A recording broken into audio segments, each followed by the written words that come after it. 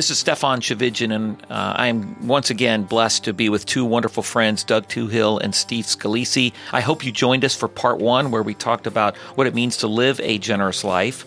They both wrote a book called A Generous Life, and the thing I love about this book is how practical it is. Part one, we talked about 5 steps to developing a giving plan, and then we actually talked about the giving plan.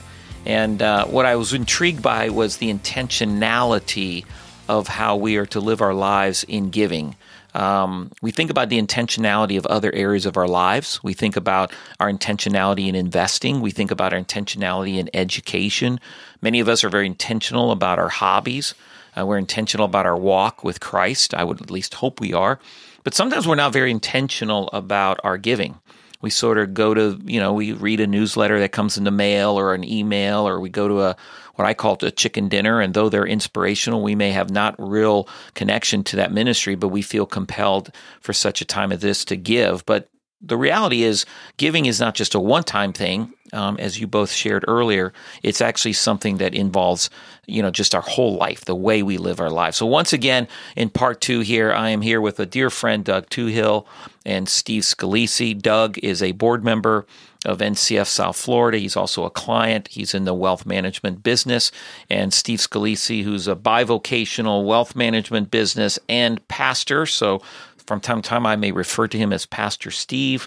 He's also a client and shortly a board member one of these days as I try to woo him in. But you will see by the conversation we have today that they're both not only incredible examples, but have a lot to offer us on what it means to live this generous life. So welcome again. You talked. We spoke about your book. We talked a little bit about the why behind the book.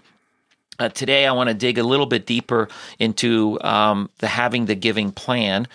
We talked about how to develop a giving plan, but now maybe we can talk a little bit about the advantages of having that giving plan. And I would love for you to explain a little bit how you involve your family in the process. Maybe, Doug, you could start with that. Sure.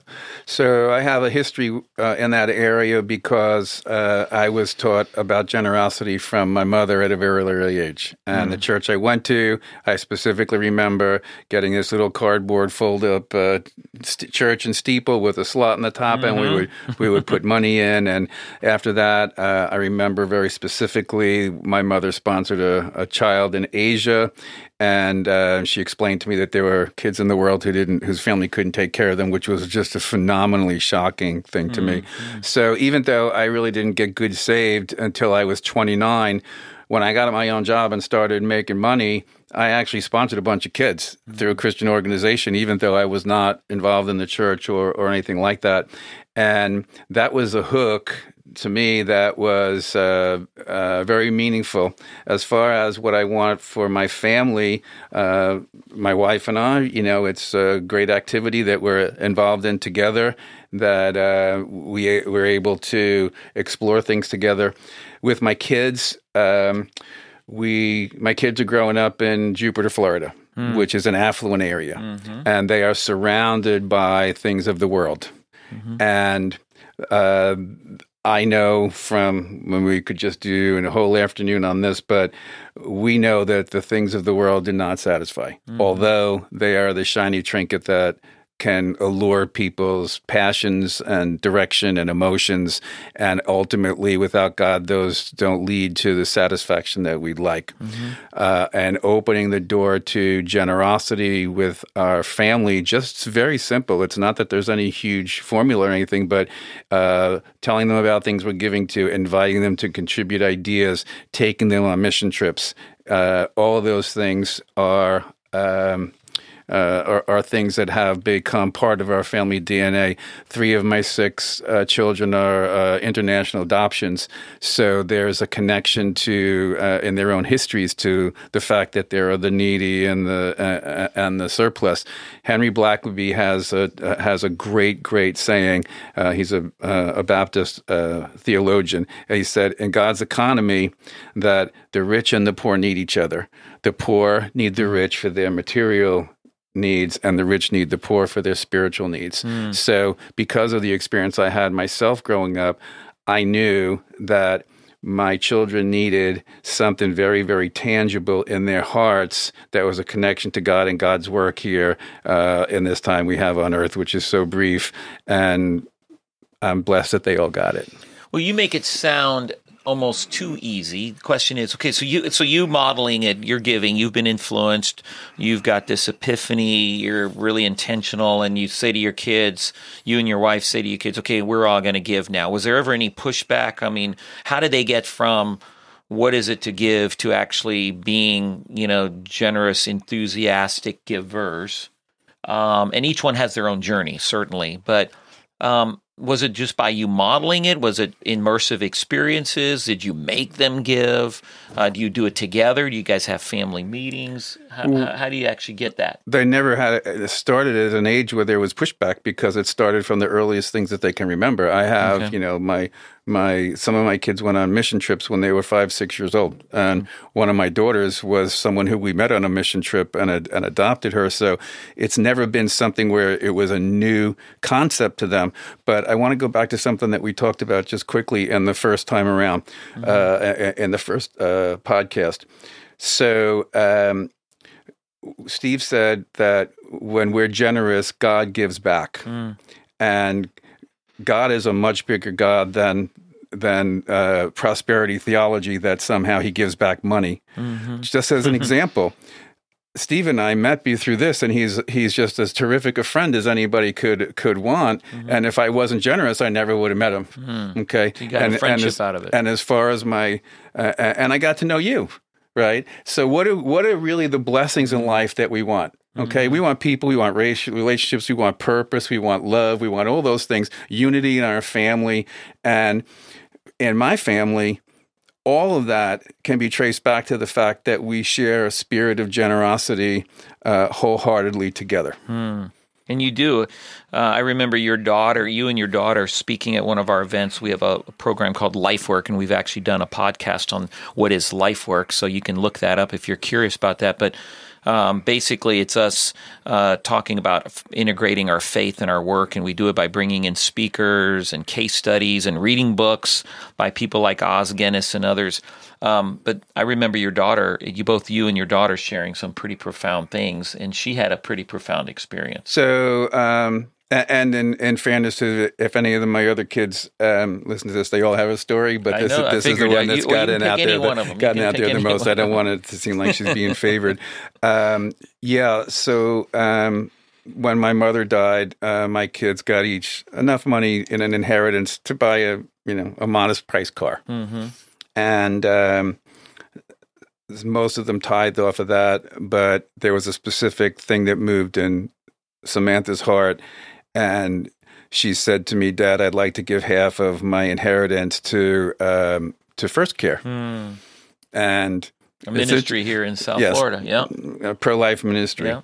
And it's funny because when she said it, initially my response was, "Don't." Really? The whole, and then I thought, well, of course that's what she, you've been training her up. Yeah. So, and her life has gone on, and she has not been for want of having done that, but that was a milestone in her life. Yeah.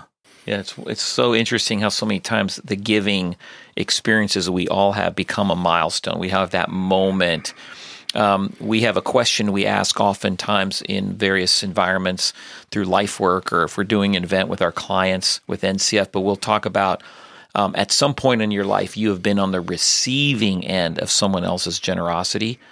And it's fascinating, the answers people give. I remember asking a person this question, and I had assumed I already knew their answer because I knew they had just inherited a lot of wealth. And so I said to this person, "Hey, you've been on the receiving end of someone else's generosity. What's your story?" And I thought she was going to say, "Well, I just inherited a lot of money. I received my father's generosity." And she didn't go there. She started, and tears came up in her eyes, and she said, "When my sister died, our neighbors took me in for 3 days while my parents made funeral arrangements." And I thought, man, amazing. It's to your point, Doug, that when we think about the benefits of generosity, it's not just commas and zeros. One of NCF's taglines is, or actually it's beyond a tagline, we call it as a vision statement, is we redefine generosity. Because so often we think of generosity as only rich people can be generous, or generosity is giving a big check at some auction. When you think about it, it might be as simple as taking in a young girl into your home for 3 days while she mourns the loss of her sister. Or it's your daughter getting an inheritance check and having this conversation with God and being compelled to take portion of that and give it to a ministry here in town. Mm-hmm. So, Steve, any aspects of how you've engaged your family in giving? Yeah, so it started when they were very little. We did the little Larry Burkett Bank, you know, the tithe, the saving, and the spend. And what I always told the girls, you have to give at least 10, save at least 10, and then you can spend the rest. And a lot of times they would do a little bit more. Then every year we would do this thing where I'd say, all right, we're going to go. We started out with, we were doing that. It was a period of time when it was a lot of fun to pay off people's layaway, anonymously. Yeah. And so I told the girls whatever they put in, their mom and I would multiply it by 10. Okay. So we went and did that, went to Walmart and did that for several years. And then as they got a little older and really, I started, I'm very open with sharing with them what we make and what we have. And you asked about, was there any pushback? Sometimes there was pushback because there were certain things we could do that peers of ours were doing who were probably making similar money. And we would say, well, no, we're gonna give it over here. And so it wasn't significant pushback, but there was some pushback. And then really I started asking them, okay, we have this little donor advice fund for you. And it started out, we gave them $1,000 and they had to tell us who they wanted us to give it to and why. So they couldn't just say, well, let's give it to Urban Youth Impact because Dad serves on the board. No, why do you want to give it to Urban Youth Impact? And it was cool because they would come back with ministries that we weren't necessarily supporting, not because they're bad, just you can only support so many. And one of my favorite things about NCF is I can check a box that says anonymous. So I don't get on their mailing list. I'm sending them $500. They don't need to put me on their mailing list and waste $1,000 mailing me the next sending you a big gift. Yes, they don't need to do that. And so anyway, that was what we did. And even to this day, and of course they graduated from the little bank, and of course everything's electronic now. But it's pretty neat. Like I know I watch the kids because that we share bank accounts. They have their own accounts, but it comes up on our statement, and I see their little auto debits going out to their favorite little ministries, and it's pretty cool to see. And so cool. It's been fun to watch and observe, and as they progress in their giving journey as well. Well, once again, the love, the intentionality, and that's what your book, A Generous Life, is so good at, because you're not just filling us with some inspirational stories, though the book has plenty of those inspirational stories. You also guide us through practically what it means to live a generous life. Yes, there's the principles that we read in Scripture, but then practically, how do we actually develop this gift of giving? And I like even this idea of that it's a gift that must be developed. Like we think about that if you have a gift in sports or you have a gift in singing or, the arts, yes, you might have this unique gift, but in order for it to be exceptional, you have to spend time in developing it. And the same thing with the gift of giving. And the beautiful thing about the gift of giving is that it's modeled by Christ. The ultimate gift was God sending his son. And during seasons like Easter and Christmas, we really do celebrate that. And as a follower of Christ, it becomes contagious because I begin to understand the gospel. And as I begin to understand the gospel, it then translates in the way I treat. So the wonderful thing about developing the gift of giving is that everybody can develop the gift of giving. I don't think there's such a thing. Disagree with me if you all want.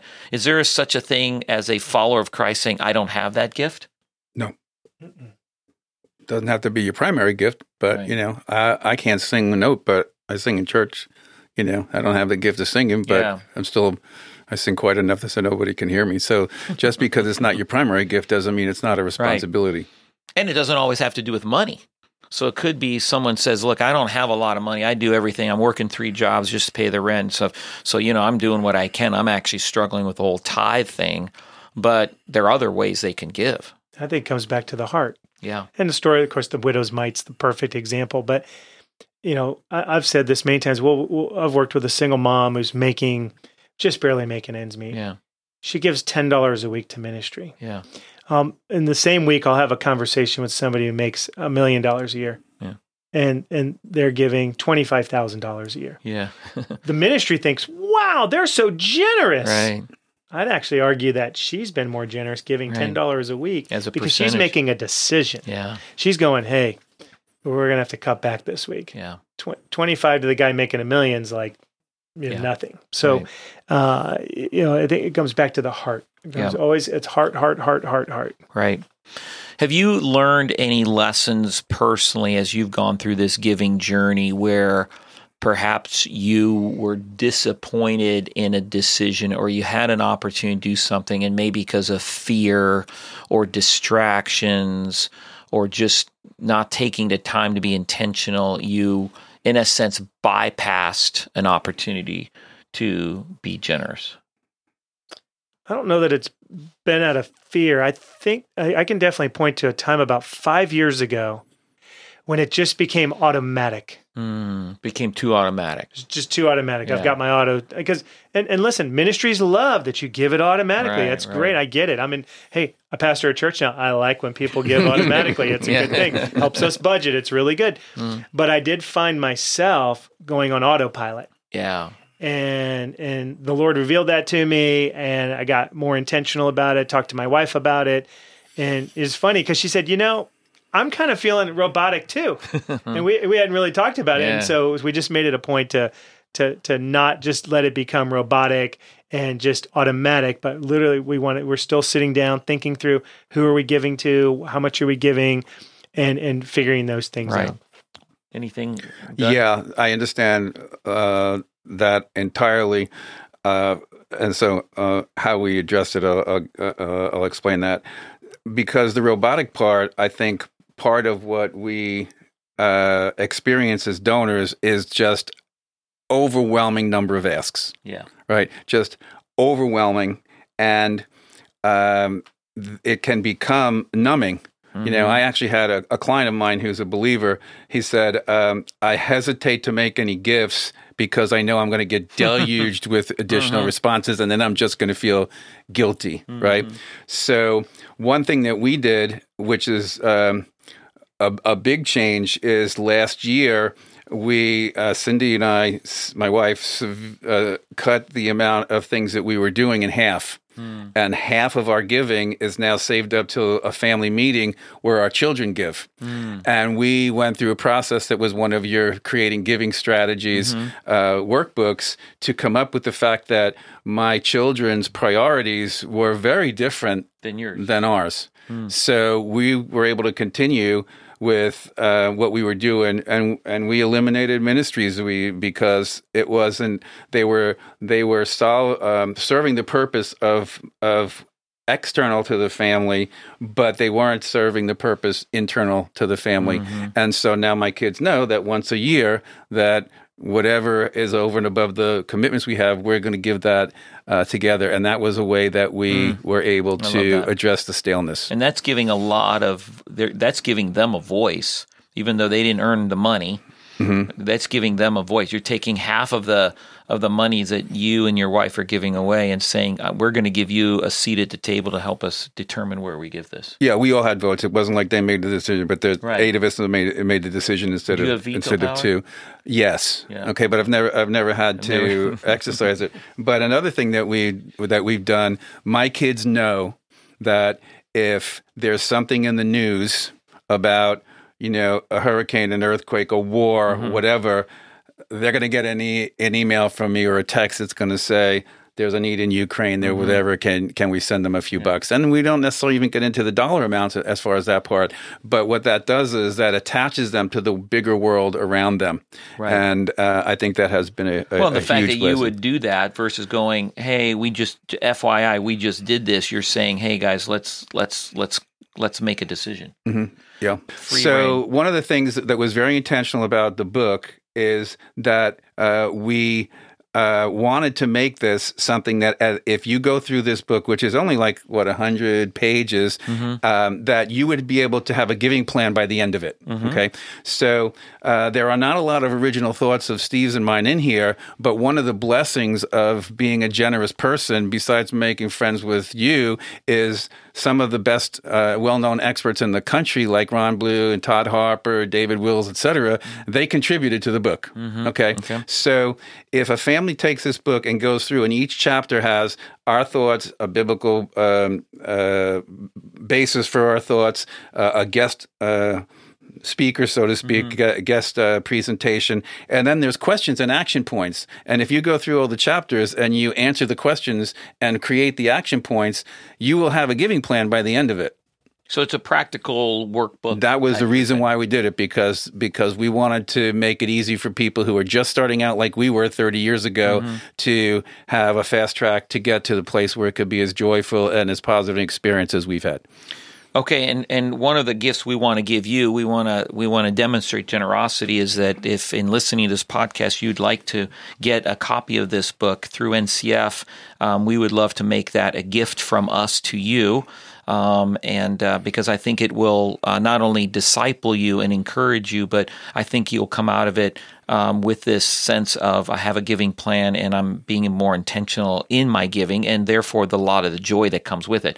So a challenge, basically, from what I understand, is actually get the book, go through the book. You guys have been generous by saying you're available. If someone wants to contact you all, they can do that through NCF and say, hey, and I believe purely in the book there's also no cost. It's not. No cost to be able to spend some time with you all and grab a cup of coffee, whatever, do a Zoom, but be able to help maybe answer some of their questions and what it means to develop this plan, what it means to develop this gift of giving.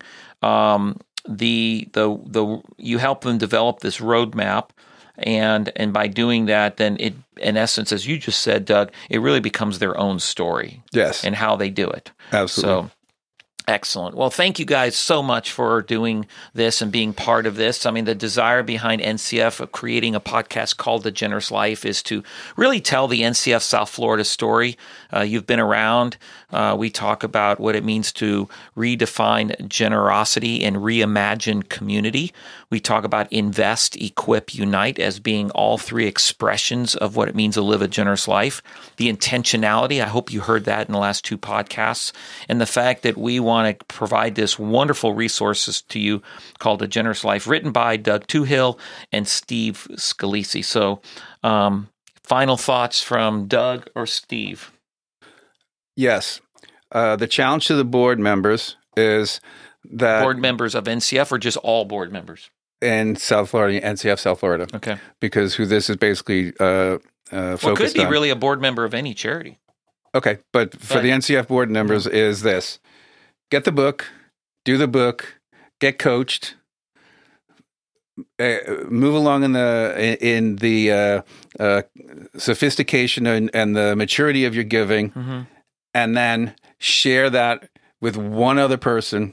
To replicate yourself. Because if we took all the board members in South Florida, everybody did that, and once a year got one other wealthy family to go through that, we will have an exponential growth in generosity. And it's a great example of the gospel. Yes. Steve, any final thoughts? When it comes to giving, we talked about this several times, but there is nothing greater that you can do with money than give it away. I never meet people who are disappointed. Even sometimes you give and you go, oh, that didn't go the way I thought it would. When you obey Christ, when you obey the Father and you say, I'm going to be generous towards him because he's been generous towards me. Like, there are people who buy things and you regret it immediately. There have been investments people make and they regret it immediately. But when you give, it is just the joy that comes from it's immeasurable. And it's just something that everyone really should experience. And just getting to that point where you literally become a radically generous person, you become a giving champion, it is one of the best things you can do in your spiritual walk. On that note, we are grateful for each and every one of you as a listener, listening to Doug talk about replicate yourself. Not only do it, but teach it, share it, live it. And Steve, as you remind us that there's never a regret in being a generous Christian or a generous person. And so therefore, we encourage you to live that generous life. Thank you for joining us here. God bless you. And until next time.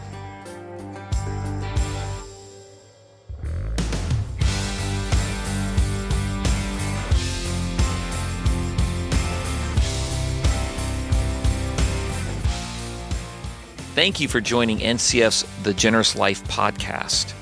We mentioned in our podcast that if you'd like a free copy of the book written by Doug Twohill and Steve Scalici entitled A Generous Life, we would ask you to call our NCF office at 954-771-0110. Again, 954-771-0110. If you'd like to know more about anything we do here at NCF, Invest, Equip, Unite, please visit our website at ncfgiving.com/South Florida. Again, thank you for joining The Generous Life.